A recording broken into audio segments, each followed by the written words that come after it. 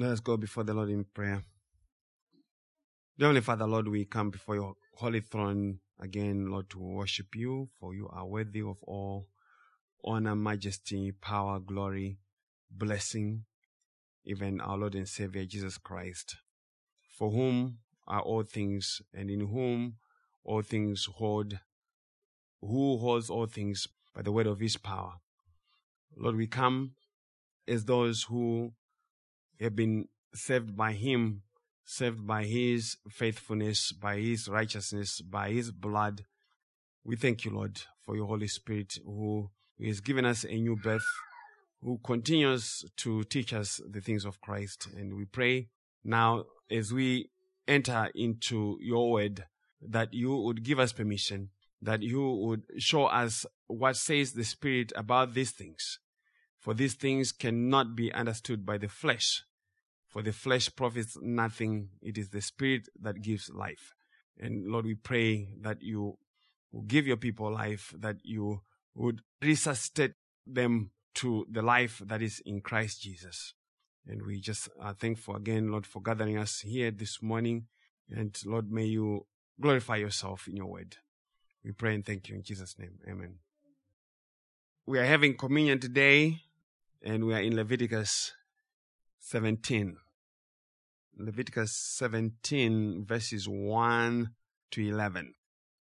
Leviticus 17, verses 1 to 11 reads, "And the Lord spoke to Moses, saying, Speak to Aaron, to his sons, and to all the children of Israel, and say to them, This is the thing which the Lord has commanded, saying, Whatever man of the house of Israel who kills an ox or lamb or goat in the camp, or who kills it outside the camp, and does not bring it to the door of the tabernacle of meeting to offer an offering to the Lord before the tabernacle of the Lord, the guilt of bloodshed shall be imputed to that man. He has shed blood, and that man shall be cut off from among his people, to the end that the children of Israel may bring their sacrifices which they offer in the open field, that they may bring them to the Lord at the door of the tabernacle of meeting to the priest, and offer them as peace offerings to the Lord. And the priest shall sprinkle the blood on the altar of the Lord at the door of the tabernacle of meeting, and burn the fat for a sweet aroma to the Lord. They shall no more offer their sacrifices to demons, after whom they have played the harlot. This shall be a statute forever for them throughout their generations. Also you shall say to them, Whatever man of the house of Israel, or of the strangers who dwell among you, who offers a burnt offering or sacrifice, and does not bring it to the door of the tabernacle of meeting to offer it to the Lord, that man shall be cut off from among his people. And whatever man of the house of Israel, or of the strangers who dwell among you, who eats any blood, I'll set my face against that person who eats blood, and will cut him off from among his people. For the life of the flesh is in the blood, and I have given it to you upon the altar to make atonement for your souls, for it is the blood that makes atonement for the soul." The title of our sermon is, It is the blood that makes atonement. It is the blood that makes atonement. It is the blood that makes atonement. And we preach Christ and him crucified. We preach Jesus Christ and his gospel because we have to be preaching Jesus Christ, or else we have no gospel. If we are not preaching and believing Jesus Christ and his finished work, we have no gospel and we have no hope. We can be saying lots of things about Jesus and still not preach the gospel. There are a lot of people this morning who said or are saying or will be saying a lot of things about Jesus, but never preaching the gospel. We can come to church and build confidence of our standing before God in the activities of what we do in the church, but still not believe the true gospel even when we hear it. The ungodly do not need more rules to get better. If they could get better, they would have been better. If you could be better by yourself, you would have been better. The ungodly cannot be better by themselves.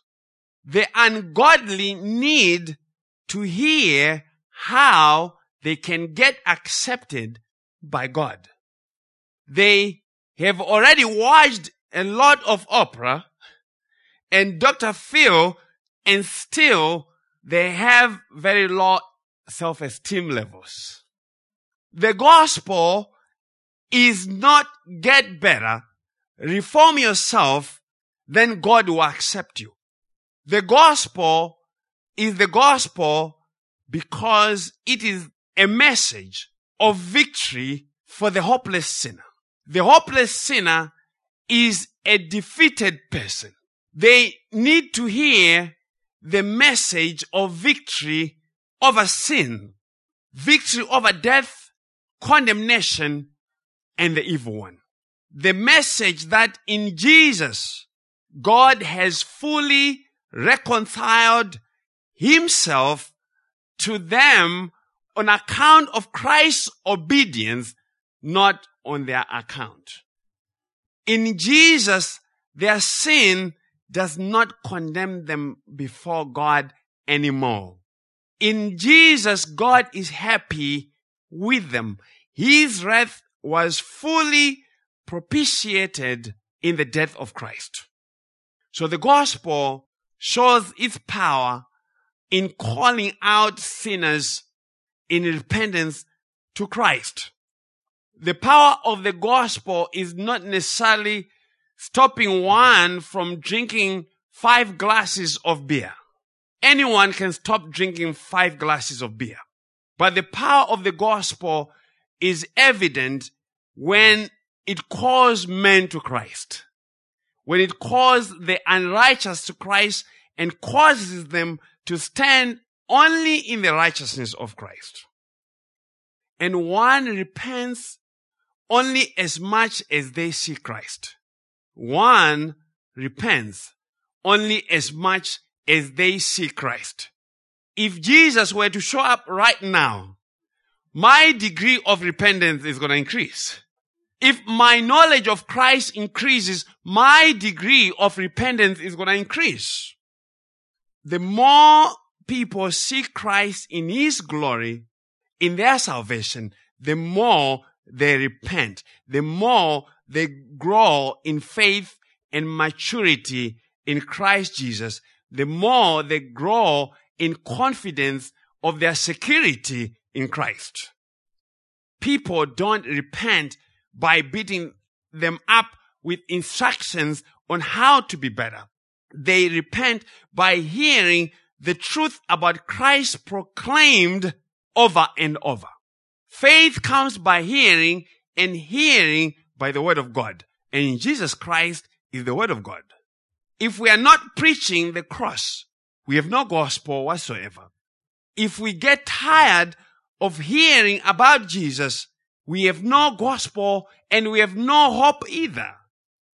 If one is to be saved, they have to hear the gospel, and when they are saved, they still need to hear the gospel. You don't stop eating because you had dinner last night. That's not how things work. So we continue eating to nourish our bodies, so we continue hearing the gospel to nourish our spirits.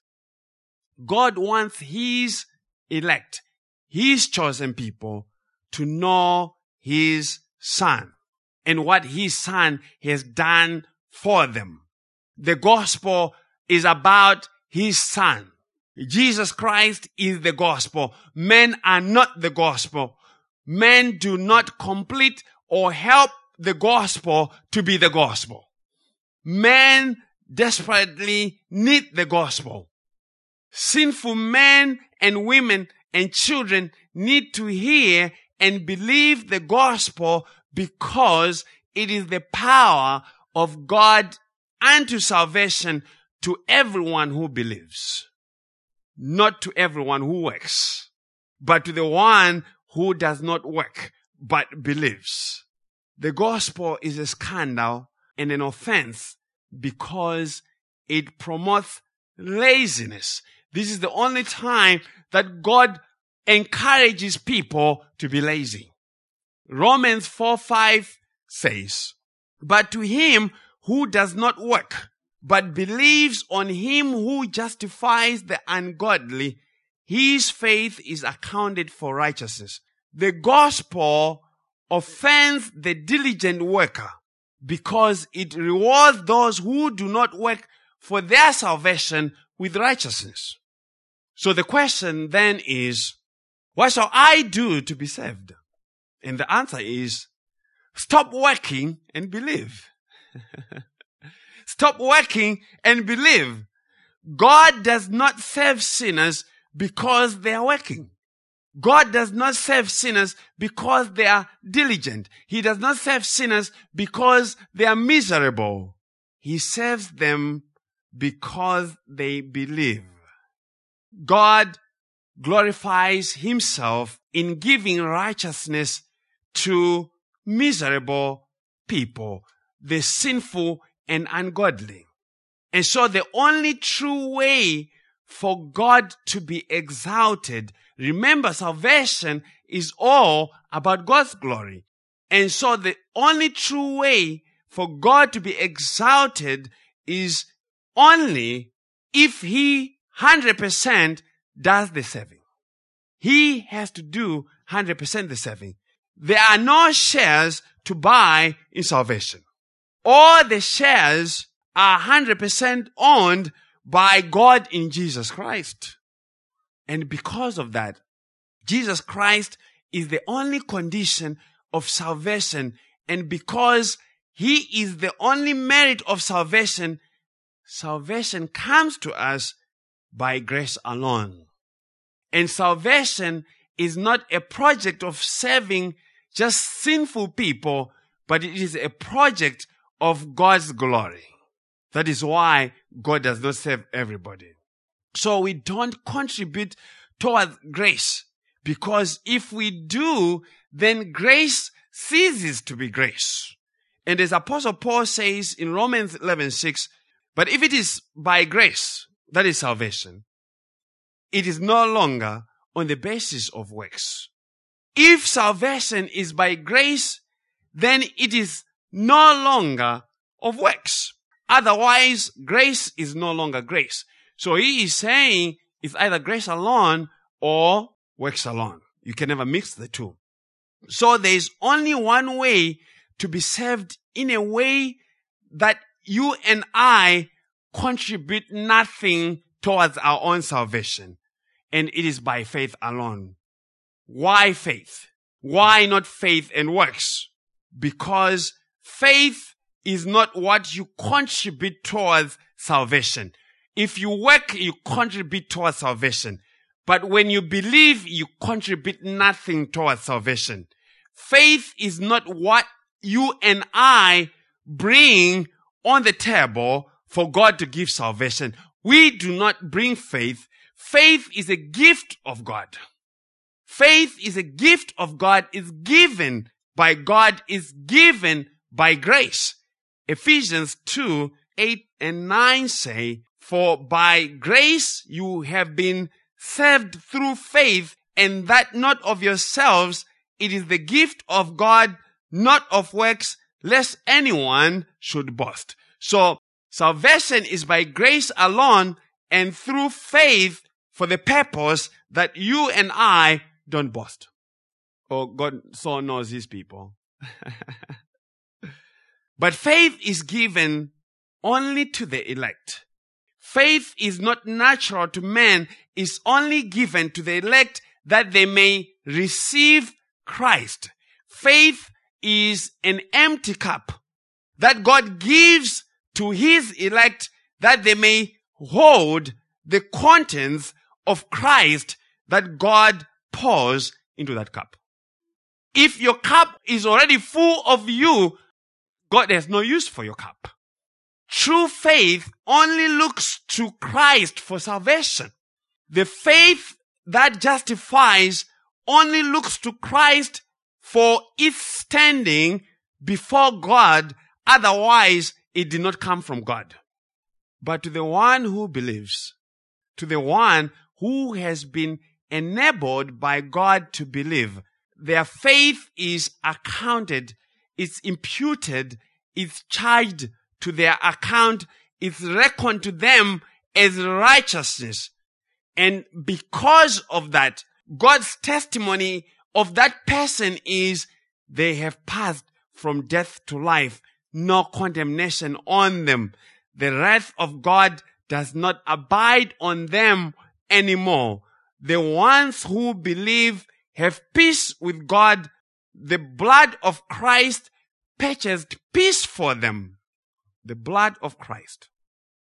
The only merit between them and God is what removed the againstness that they had with God, even more the enmity that God had against them because of their sin.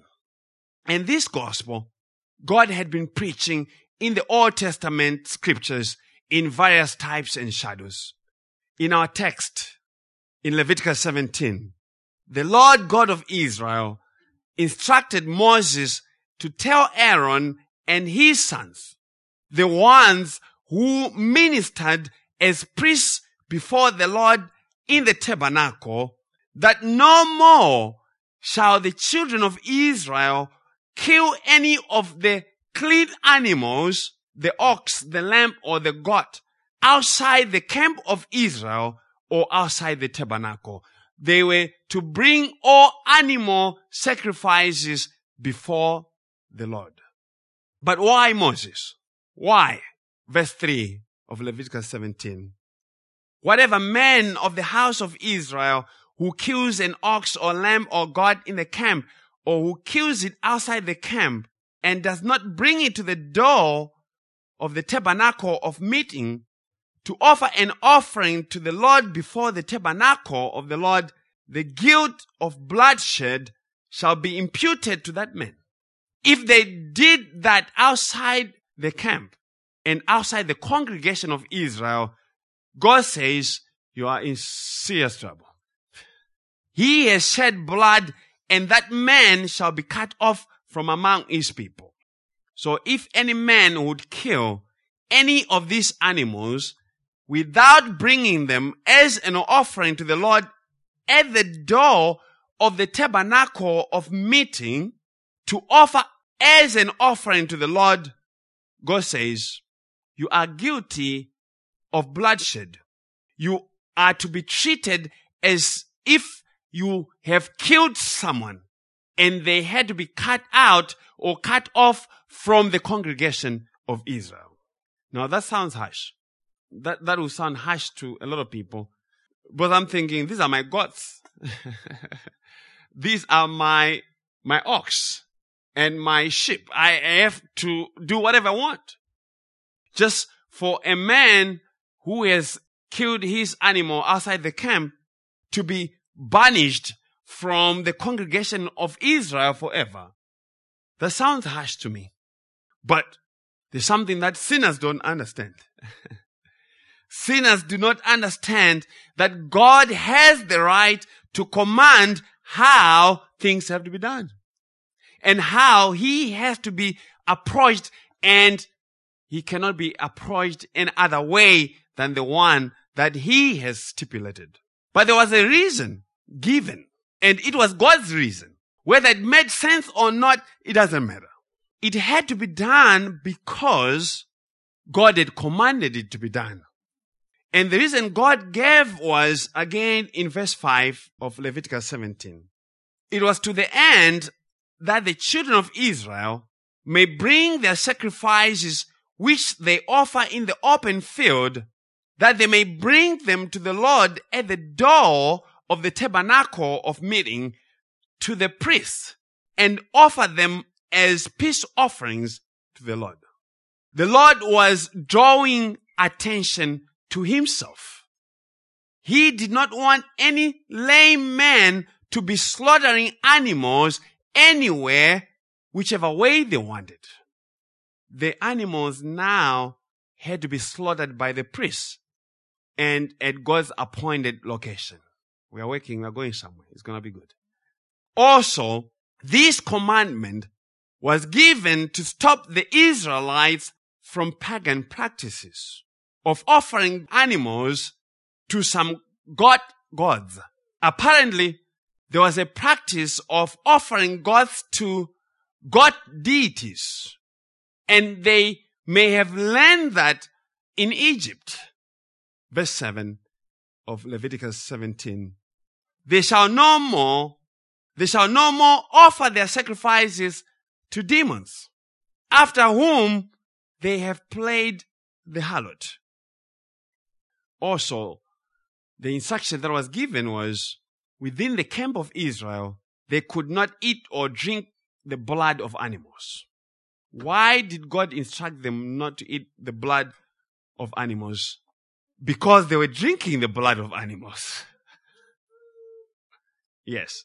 And if they did, God would, from now on, cut them off from the people. So whatever man who was among Israel had to abide by these rules, or else God would cut them off from the congregation of Israel. But what was this about? What was this about? What was God teaching them? Verse 11. Verse 11. For the life of the flesh is in the blood, and I have given it to you upon the altar to make atonement for your souls. For it is the blood that makes atonement for the soul. The life of the flesh, or a living thing, is in its blood. That's what God says. The blood is what provides life and vitality to a living thing. It carries oxygen, food, and it has the antibodies, the body's defense soldiers. It supplies every cell of the body to keep it alive, and so the life of the flesh is in the blood. Blood, therefore, is not just some fluid. Blood is not some coolant. It cannot be replaced with coolant fluid and still sustain a living being. Blood was given as a way of providing life for the higher creatures, because by blood, God was preaching the cross. It's not all creatures who have blood. The smaller creatures, the bacteria, viruses, they don't have blood. But for the higher creatures, God gave them blood because He was preaching the cross. God was teaching man about the need of blood atonement, to make atonement for their souls. And God here says, it is the blood that makes atonement for the soul. The life of the animal was in its blood. So to not eat its blood was to teach the sanctity of life. Men had to be taught that life is sacred. The life of the flesh is in the blood, and the blood is the life of the flesh. And this blood was given as a means of atonement for souls only if it had been put on the altar. God stipulated that it is only by the blood on the altar that atonement for the soul could be made. So the blood could not be spilled anywhere and still make atonement. It only had power to make atonement when spilled on the altar. Now that is a lot of theology. That is a lot of theology to unpack, and we have the whole day. God is the teacher. He is the master teacher. Very meticulous, very methodical, very patient in His approach, but very strict in His discipline. the children of Israel were the chosen nation of God's revelation of the gospel. And these instructions would not have been different if God had chosen the Canaanites or the Philistines or the Jebusites. The instructions would have remained exactly the same. And those instructions given above were gospel instructions to teach them about life, sin, death, and the need of atonement and the means of that atonement. First, why does the soul need to be atoned for? The soul needs to be atoned for because the soul that sins must die. It must die. Ezekiel 18:4. Behold, all souls are mine. The soul of the Father as well as the soul of the Son is mine. The soul who sins shall die. Genesis 2:17. But of the tree of the knowledge of good and evil you shall not eat, for in the day that you eat of it, you shall surely die. And according to 1 Corinthians 15:22, all men died in Adam. All men died in Adam. All men are born as souls that have already sinned in Adam. Men are not born innocent. They are born condemned in Adam. They don't have to do anything new to be condemned. You don't have to go and steal from your neighbors to be condemned by God. They will be condemned and are condemned because they died in the first Adam. And having died, the only way they can live is if there is blood atonement for them. Many try to do gymnastics about this very subject of being born innocent, especially when it comes to infant salvation. But hear me, someone. There's none who can possess life who was born in the first Adam if blood atonement was not done for them in Christ. The law of God demands that the soul that sins must die, but God made a provision by which this soul could be spared of death. The soul that sinned could be spared from death if something shed its blood in the place of the soul or the person who had sinned. And we see God doing the same thing when Adam and Eve sinned. When he covered them with the animal skins, it means what? It means something died in their place. Something died in their place. Why? Because the soul that sins, it must die. And so God commanded that the only way that atonement could be made is if there's a shedding of blood. For without shedding of blood, there is no remission of sin.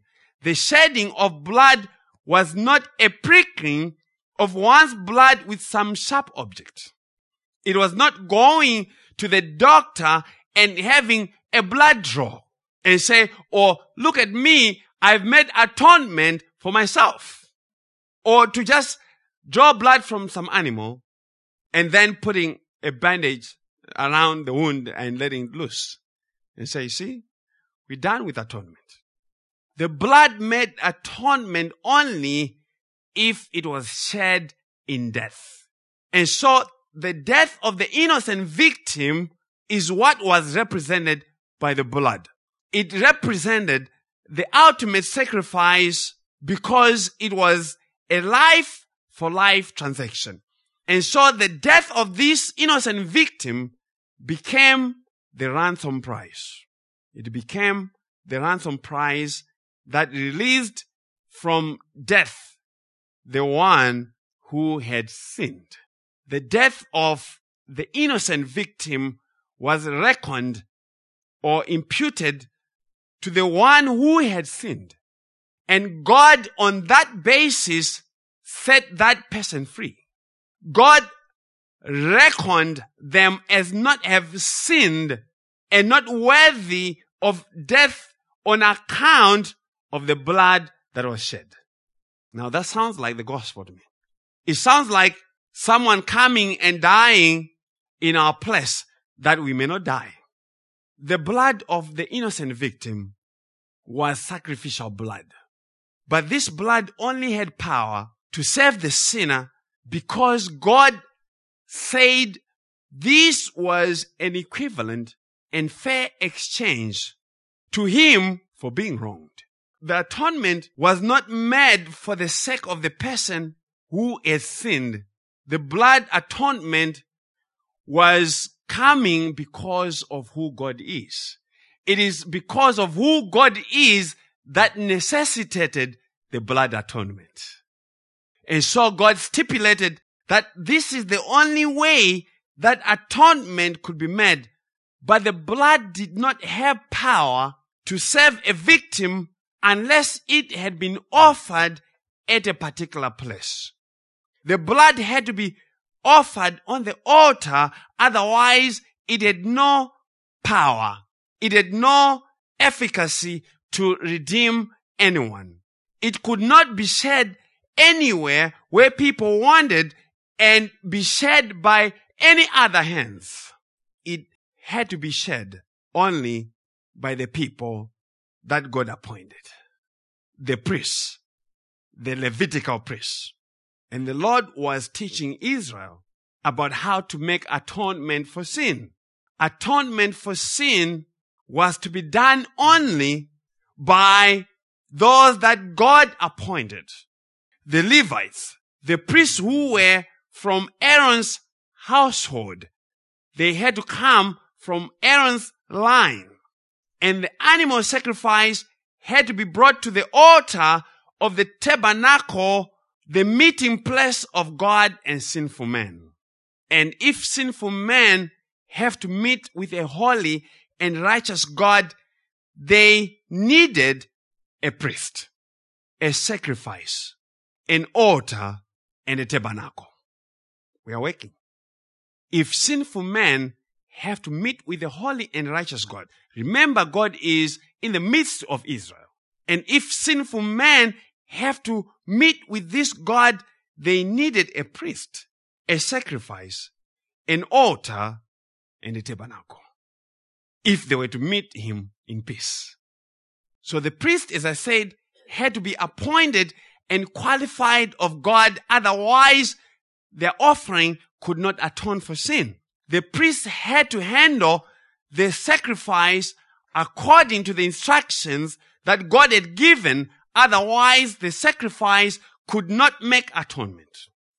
So the sacrifice had to be on the altar, and the altar was the place of death of the victim who was to make atonement. What is all that saying? It is saying that God was teaching sinners how they ought to meet him and be forgiven of their sin. It was teaching sinful men of what they have to bring in exchange for their own soul. But that's the issue, and how to bring it. Because if God does not give you this instruction, which Oprah doesn't know, they cannot meet him in peace. And God has been gracious to tell sinners how to make atonement for their own souls. The Lord Jesus said in Matthew 16:26, "For what profit is it to a man if he gains the whole world and loses his own soul? Or what will a man give in exchange for his soul?" What is that saying? The soul of a man needs to be exchanged. The Lord says there is no profit, there's no gain to gain the whole world and all its materials and all its goods, because it is not the means of making atonement for sin. So one can accumulate as much as they can of this world stuff and still not have enough to give in exchange for their own soul. Why? The soul of a sinner is under condemnation. It needs to be exchanged. Why? Because it belongs to death. Death has exclusive rights to the soul of a sinner. Death has a claim, and a huge claim, on the soul of each sinner, because the soul that sins must die, and every soul died in Adam. It died in Adam. And so the problem with all sinners is that they need to find something to exchange, something of value to exchange for their soul, or else they die. They remain under the power of death.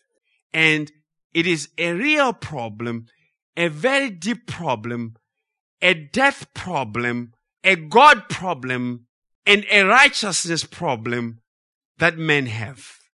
A retirement problem. This is also an issue of retirement. Not 401k retirement, but retiring in hell or heaven. Sinners need to find something that God honors for this exchange. Because death is a servant of God, and death only has power because of God. To make atonement for one's soul, one needs to bring the blood of the sacrifice that God has commanded. The death of the sacrifice that died on the altar that God commanded, and offered by the priests that God commanded. That is the instruction of how atonement is made. By the way that God has commanded.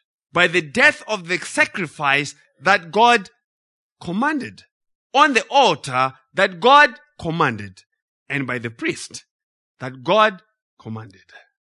And so atonement cannot be made by anything that a man brings. Listen to Psalm 49, 6-9. We're going to be talking about this first as long as the Lord tarries, because it's just too important to an understanding of the gospel. Psalm 49, 6-9. Those who trust in their wealth and boast in the multitude of their riches, none of them can by any means redeem his brother, nor give to God a ransom for him. Do you see who gets the payment? The ransom of our salvation was not paid to the devil, like some people say. The ransom of salvation was paid to God. Listen, verse 8. For the redemption of their souls is costly, and it shall cease forever, and he should continue to live eternally. That he should continue to live eternally and not see the pit. What is that saying? God is saying by the psalmist that the redemption of one's soul is too costly, and you should just cease trying to save yourself. You should just give up. Give up on trying to save yourself. Forget your works. Forget your running, your effort. Forget your own diligence. Forget your riches, Oprah. Because none of them can by any means offer sufficient ransom to God to redeem their brother. Why? Because the redemption of a soul is costly. The cost of redemption is prohibitive. It's too high. But the main reason is all these things are not the means by which God makes atonement for sin. God does not make atonement for sin by anything that man already has. In other words, these are not the means by which God justifies a sinner, because we are talking about justification. We are talking about you getting accepted by God. That's what all this is about. And God does not accept anyone and give them life on account of anything that they do themselves. He doesn't do that. It's too costly for them to do, and they don't even know how to do it. So listen to Apostle Peter. 1 Peter 1, verses 17 to 19. Peter says, if you call on the Father, who without partiality judges according to each one's work, conduct yourselves throughout the time of your stay here in fear, knowing, listen to this, that you were not redeemed with corruptible things, like silver or gold, from your aimless conduct received by tradition from your fathers, but with the precious blood of Christ, as of a lamb without blemish and without spot. Very excellent theology from Apostle Peter. Silver and gold cannot redeem a sinner. They are corruptible things. A sinner is only justified by the death or the blood of the sacrifice that God commanded and offered on his altar by the priests that he appointed. So forget the teaching that you can get yourself justified before God by helping him. You can't help in your justification. You are the one who needs the atonement. God does not need the atonement. He provides the atonement. We need the atonement. Preachers and believers need to understand this clearly. Work salvation is a false gospel because it tells you to bring your own goods, to bring your own gold and silver, corruptible things, to try and exchange for life. That's what works salvation is doing. And so those who say you have to improve your behavior to be saved do not know how God saves sinners. Behavior modification is not the ransom price of salvation. Behavior modification only happens to those who have found the blood that makes atonement. You see the relation of things. Sinners do not have a behavior problem. Sinners have a ransom problem. They have a redemption problem, because what is required by God for their redemption is beyond their ability to pay.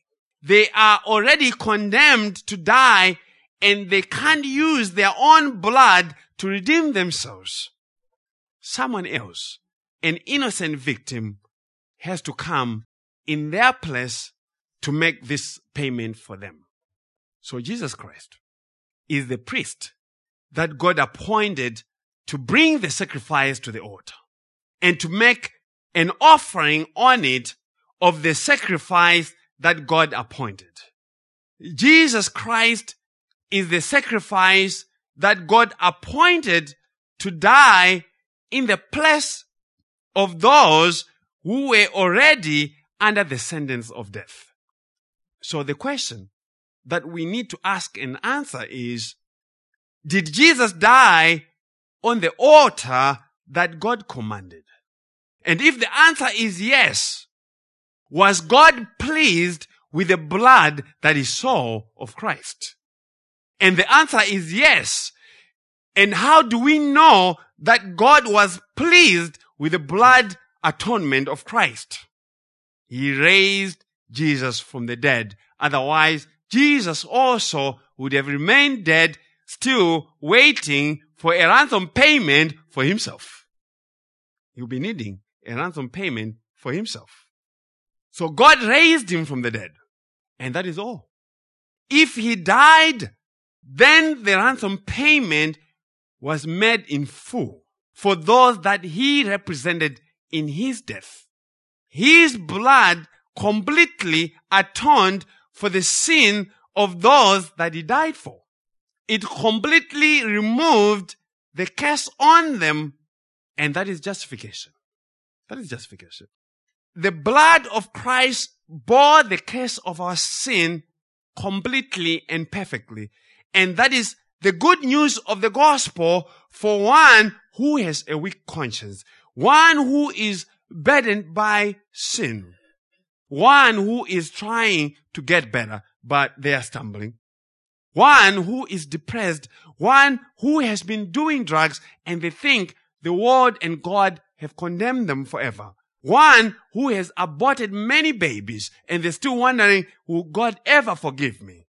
One who has murdered many people, and even for one who is dying tonight. If they could hear this gospel, this is the only way to make atonement for them. This is a gospel that they can take home. And that is a Christ that we can worship. A Christ who makes full atonement is a Christ who is worthy. He is worthy of worship. A wonderful and a marvelous Christ.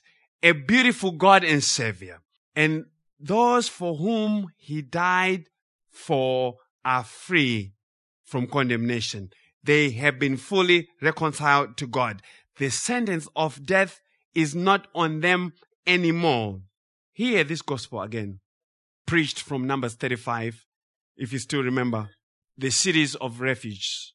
God appointed cities of refuge for Israel in Numbers 35. I'm going to read Numbers 35:15 and then skip to Numbers 35 verses 22 to 28. So the Lord God appointed cities of refuge for Israel. And this is what we are told in Numbers 35:15. These 6 cities shall be for refuge for the children of Israel, for the stranger and for the sojourner among them, that anyone who kills a person accidentally may flee there. Verses 22 to 28. However, this is describing the very person in Numbers 15 who accidentally kills someone. However, if he pushes him suddenly without enmity, or throws anything at him without lying in wait, or uses a stone by which a man could die, throwing it at him without seeing him, so that he dies while he was not his enemy or seeking his harm, then the congregation shall judge between the manslayer and the avenger of blood according to these judgments. Verse 25, so the congregation shall deliver the manslayer from the hand of the avenger of blood, and the congregation shall return him to the city of refuge where he had fled, and he shall remain there until the death of the high priest who was anointed with the holy oil. But if the manslayer at any time goes outside the limits of the city of refuge where he fled, and the avenger of blood finds him outside the limits of his city of refuge, and the avenger of blood kills the manslayer, he shall not be guilty of blood, because he should have remained in his city of refuge until the death of the high priest. But after the death of the high priest, the manslayer may return to the land of his possession. If you go and read the whole chapter, there is instruction that the one who had intentionally killed someone was not covered by this provision. They had to be put to death right away by the avenger of blood. But the one who had fled to the city of refuge was set free, listen to this, after the death of the high priest. The one who has set refuge in the city of refuge, the one who had unintentionally killed someone, was set free after the death of the high priest. The high priest, not just some high priest, but the high priest who was anointed with oil. So the death of the high priest was reckoned as sufficient ransom price to set free the one who had run to the city of refuge. God stipulated that one could not bring any kind of ransom of their own. They could not pay themselves to be set free. The only condition for them to be set free was the death of the high priest who was anointed with oil. You hear the gospel, right? So it is the death of the high priest that removed the curse of the law on the one who had fled to the city of refuge. Once the death of the high priest had happened, the law had no more claim on its victim. As long as the high priest had not yet died, the one who had fled to the city of refuge had to stay within the boundaries of the city of refuge. And the law could not lay its hands on them as long as they stayed within the city boundaries. So the law could not lay its hands on one who is in Christ. It's only when they are out of Christ that the law has a claim on them. Since the law of God is holy and righteous, it recognizes and respects the freedom of the one who was set free by the death of the high priest. So the law knows its boundaries. The law knows its jurisdiction. It knows that it has no jurisdiction over one who has fled to the city of refuge. Jesus Christ is the city of refuge, and Jesus Christ is the priest who died, who was anointed. The law knows that it has no power over one who has been released on account of the death of the high priest who was anointed with oil. And so on the death of the high priest, this person could walk away free as a free citizen, and they could start going to the Mall of America again without fear of getting killed by the avenger of blood. And the avenger of blood is the law. The death of the high priest, anointed with holy oil, was accounted as his own death. It was accounted as sufficient payment, as full ransom payment, as complete justification of their sin. The death of the high priest, listen to this, was made effectual not by the one who needed it, but by the fact that he died. The value of Christ is not made effectual by your repentance. The blood of Christ is not made effectual by your conversion. The blood of Christ is made effectual because he died. Because he died as the one that God appointed to have that death. The death of the high priest was imputed to the sinner as righteousness, and that was enough to secure their salvation, their release. Romans 4:23-25. Now, it was not written for his sake alone that it was imputed to him, but also for us. It shall be imputed to us who believe in him who raised up Jesus our Lord from the dead, who was delivered up because of our offenses and was raised because of our justification. Jesus Christ is the anointed high priest who died, who was given over for our transgressions, and upon his death, we were completely set free. We were justified. His resurrection giving testimony of our complete justification. His blood made full atonement and full reconciliation between us and God. It is his blood. Hebrews 9:11-5. That is going to be our last main text. You can't talk Leviticus and not go to Hebrews. That's God's commentary of Leviticus. Hebrews 9:11-15. But Christ came as high priest of the good things to come with a greater and more perfect tabernacle, not made with hands, that is not of this creation. Not with the blood of goats and calves, but with his own blood he entered the most holy place once for all, having obtained eternal redemption. For if the blood of bulls and goats and the ashes of a heifer, sprinkling the unclean, sanctifies for the purifying of the flesh, how much more shall the blood of Christ, who through the eternal Spirit offered himself without spot to God, cleanse your conscience from dead works to serve the living God. And for this reason, he is the mediator of the new covenant, by means of death, for the redemption of the transgressions under the first covenant, that those who are called may receive the promise of the eternal inheritance. We'll go to Hebrews 9 verse 11. But Christ came as high priest of the good things to come with a greater and more perfect tabernacle, not made with hands, that is of this creation. Jesus Christ came as the high priest of the good things to come. What good things to come? Things pertaining to our actual salvation, to our actual redemption. Good things about being set free from condemnation.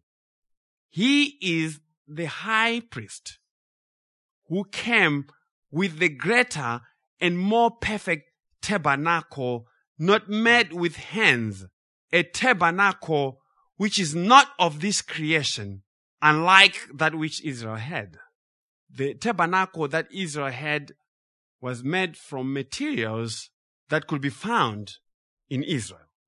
Jesus Christ is this tabernacle, not made with hands and not of this creation.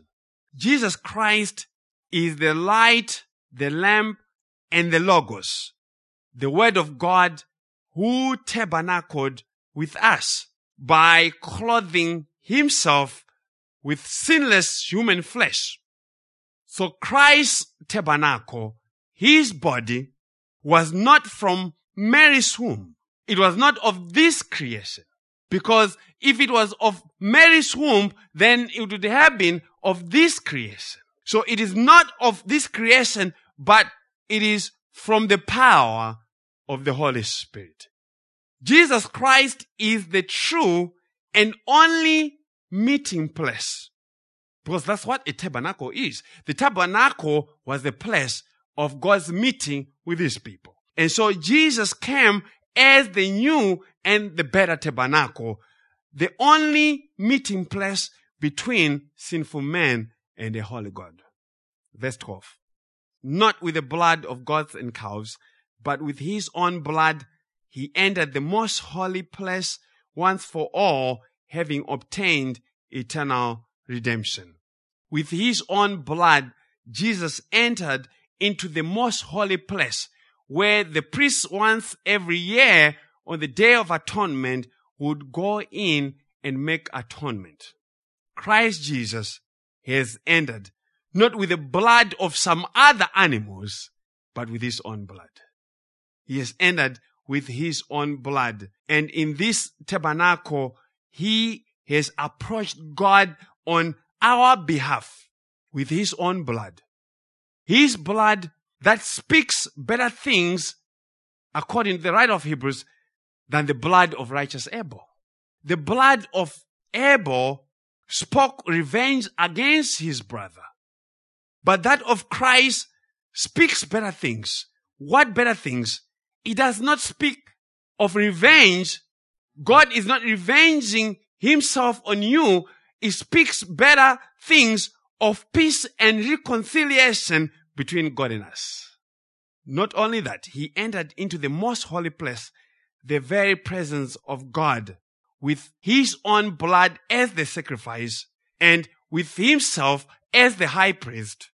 And when he did this transaction, he did it once for all time, not once for everybody, but once for all time, speaking to the completion and perfection of that work.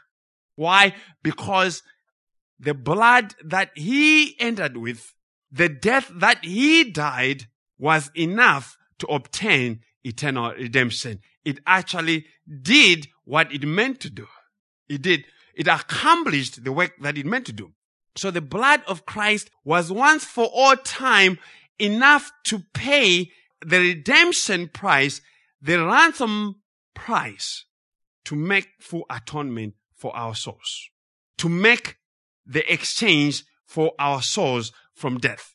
A ransom price, when paid, assumes the freedom of those for whom it has been paid. Always. Otherwise, it's not a ransom.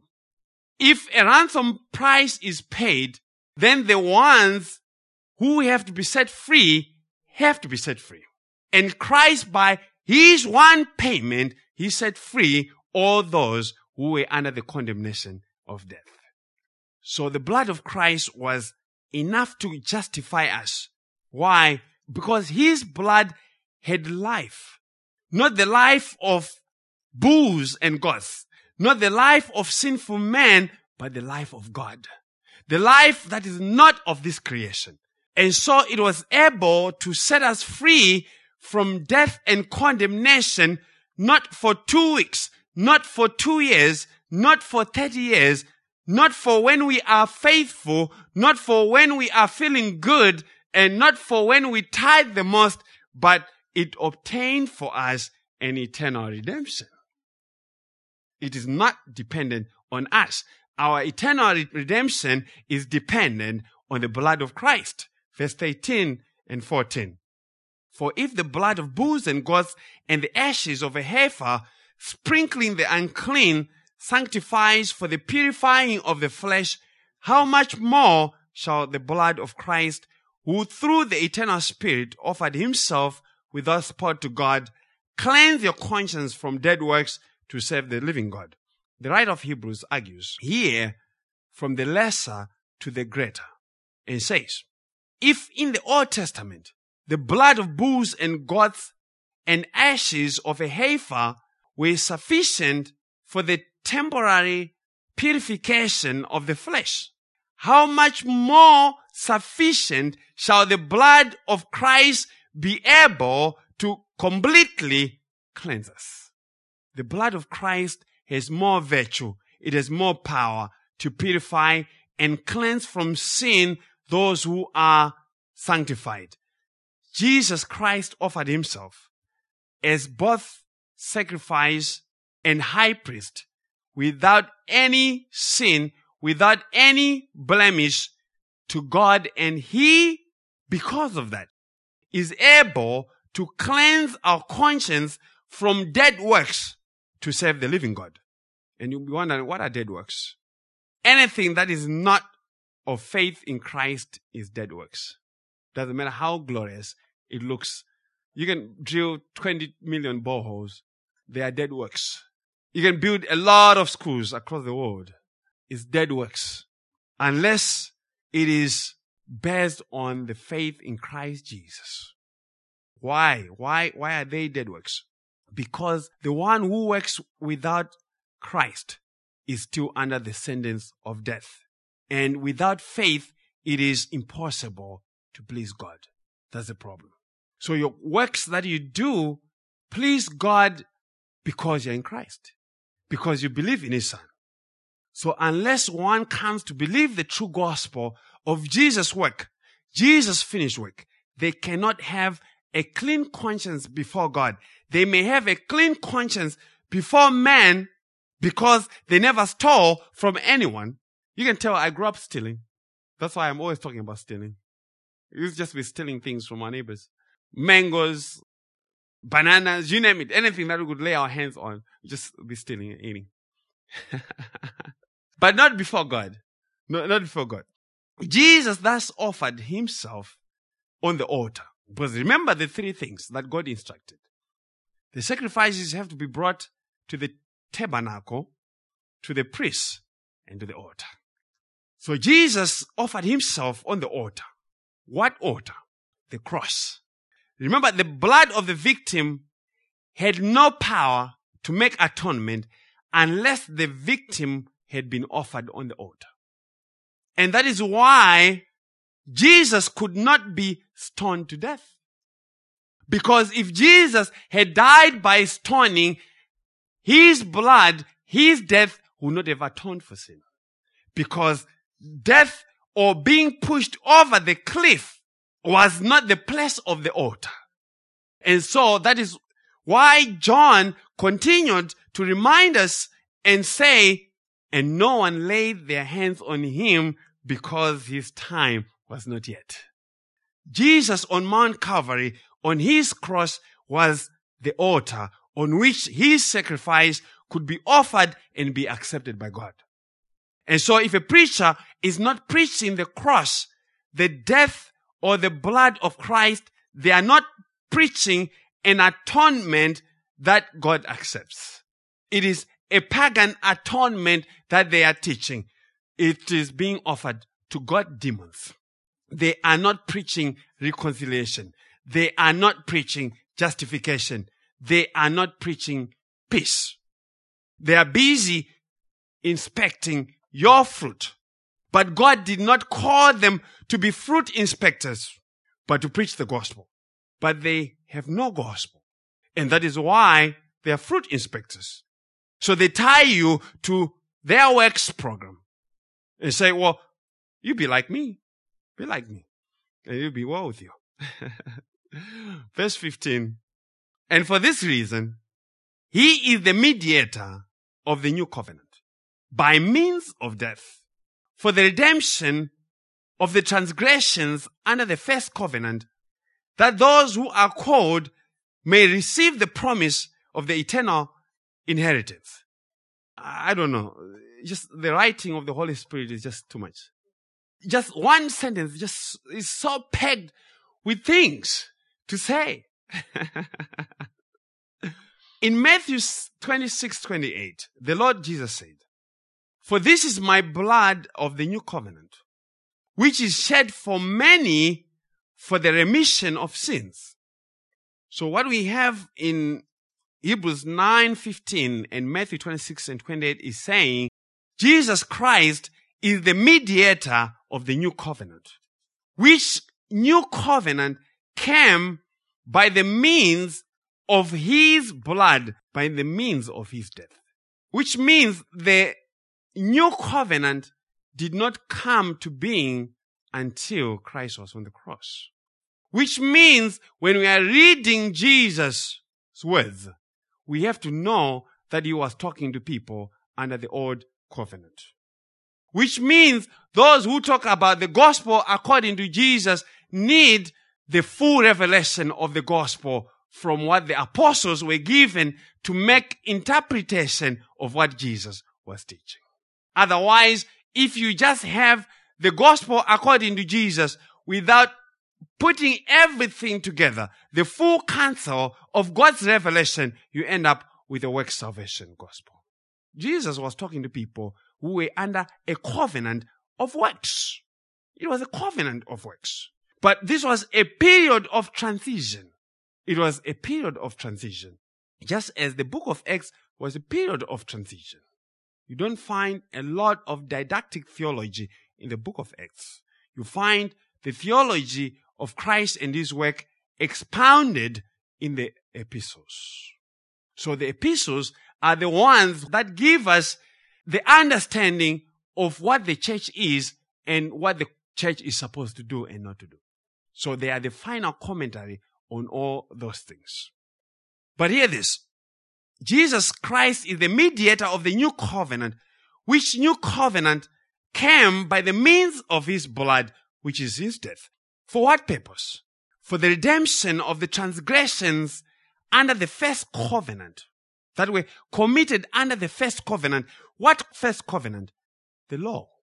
According to Jesus, his blood was shed for the remission of sins. It had a very specific purpose. So the gospel message is a message about the remission of sins. Do you hear that? About the remission of sins. The sins of those who are in Christ cannot kill or condemn. Do you hear me? Because the gospel is a gospel of remission of sins. The sins that you commit now cannot condemn you. There's no sin that you can commit that can condemn you. And a lot of people will be like, no, you can't tell people that. They're going to go crazy. Like, no, they're not going to go crazy. Those who are in Christ were redeemed completely from the transgressions that they committed under the law, everything that you failed to do according to the measurement of the law. That's what that is saying. But for what purpose were they redeemed under the new covenant? That those who are called may receive the promise of eternal inheritance. God purposefully called you not under the old, but under the new, because the promise of eternal inheritance is only given under the new. So you can't go and try to impose the Old Testament requirements the law on someone because God never determined to give the eternal inheritance by that covenant. So it is only those who are called who receive the promise of the eternal inheritance in Christ. It is these who were called who believe. All those who were chosen in Christ will be called, and they will believe and will receive the promise of the eternal inheritance, eternal life in Christ Jesus, justification and glorification in Christ Jesus, and become heirs with Christ. That's the eternal inheritance. The new covenant then is very important because it is only under it that sins are forgiven. There's no other covenant under which God or by which God forgives sin. It is only the new covenant by which sins go into remission. Nowhere in the old covenant is said, this is the old covenant which is given for the remission of sins. There's nothing like that. Remission means cancellation of a debt or a charge or a penalty. Jesus' blood, according to his understanding, was shed for the cancellation of our debt to God because it is blood that makes atonement. You see the connection? Jesus connects his blood with the cancellation of debt. When cancer is in remission, it means the symptoms of that life-threatening disease have lessened or disappeared. You never talk about remission with a toothache. You never talk about remission with anything that is not as life-threatening as cancer. In our own language, remission with respect to sickness is with cancer. In Christ Jesus, the sin that would kill us is in remission and never to rise again. Never. The old commandment brings back the law, and the law revives sin. It brings back the cancer from remission. The law brings fruit unto death. The law never kills sin because it does not have the blood that removes sin. The law does not have blood that gives life for one who has cancer. Christ has the blood that gives life to one who has cancer. You see the connection? So the gospel is a transfusion of Christ's blood to those who are dying, dead, and lifeless. Transfusion. And Christ is a universal donor. His blood is type O. It's only one who has type O blood who can give blood to everybody. Without their blood coagulating and causing trouble and causing them to die. So the fact that we have that blood group O is not by evolution. It's God preaching Jesus Christ. I'm telling you the honest truth. He's teaching the gospel. So it is important to make distinction between the old and the new covenant. The old covenant does not have a good means to make atonement for your sins. It has the blood of bulls and goats. And it has a weak priesthood that is plagued by sin and death. Inferior priesthood, inferior sacrifice, inferior altar, and an inferior means to try to approach God. And what that means is these things will never obtain perfection, life and righteousness for you. The old covenant can never give you perfection. It doesn't matter how long you try to do it. Israel tried it for more than 1,000 years, and they're still in trouble.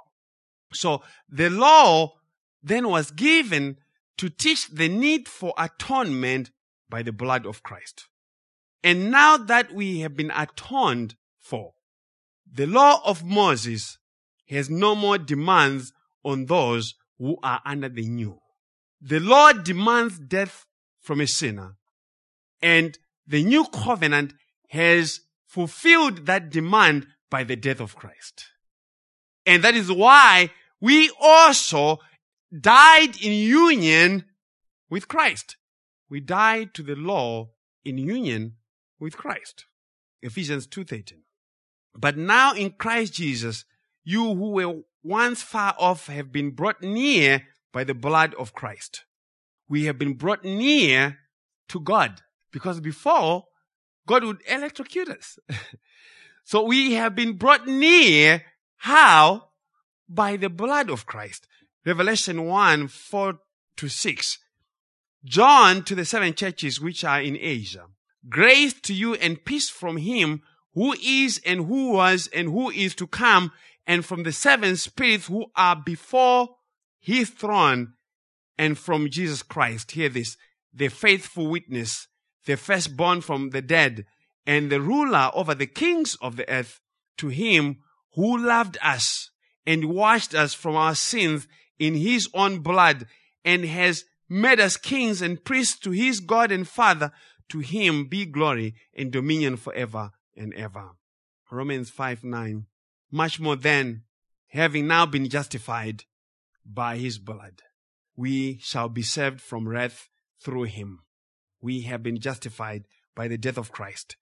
And the Lord says in Exodus 12:13, and the blood shall be to you for a token upon the houses where you are, and when I see the blood, I'll pass over you, and the plague shall not be upon you to destroy you when I smite the land of Egypt. So the Lord says, there's only one condition for me to pass over you. That is, for him not to judge us. He says, when I see the blood, I'll pass over you. This is what the Lord did not say. When I see your good works, when I see your big check in the offering box, when I see your love offering, I will pass over you. No, he doesn't say that. He says, when I see the blood, I'll pass over you. Why the blood? Because it is the blood that makes atonement. It is the blood that justifies. When I see the blood, and what matters is God seeing the blood. And remember, when he passed through Egypt, it was dark. It was at night. Deep darkness that could be felt, according to Moses. And yet the Lord still could see the blood. They could not see the blood that was on them, but the Lord saw the blood. So you too cannot see the blood that is on you, but the Lord sees it. And that's what made us. Praise the Lord. Amen. Let us pray. Dear Heavenly Father, Lord, we honor you. We thank you for the blood of Christ. The blood that makes atonement. The blood that sets our sin into remission. The blood of the new covenant. The blood that removes condemnation. The blood that brings perfection. The blood that brings life. Oh Lord, what a wonderful testimony Christ has given us, his people. As we have this Lord's table, Lord, may you remind your people of the hope that they have in Christ, of Christ's faithfulness to shed his own blood, him who had no sin, him who was not under the power of sin and death, and yet he submitted himself to death for our sake. Lord, we thank you for the gospel of grace, because without it there would be no hope for no man. And yet we are of all men hopeful, because we know that the blood of Christ cleanses us from sin, and it is precious blood. So it accomplished the work for which it was shed. Lord, we pray and we thank you. In Jesus' name, amen.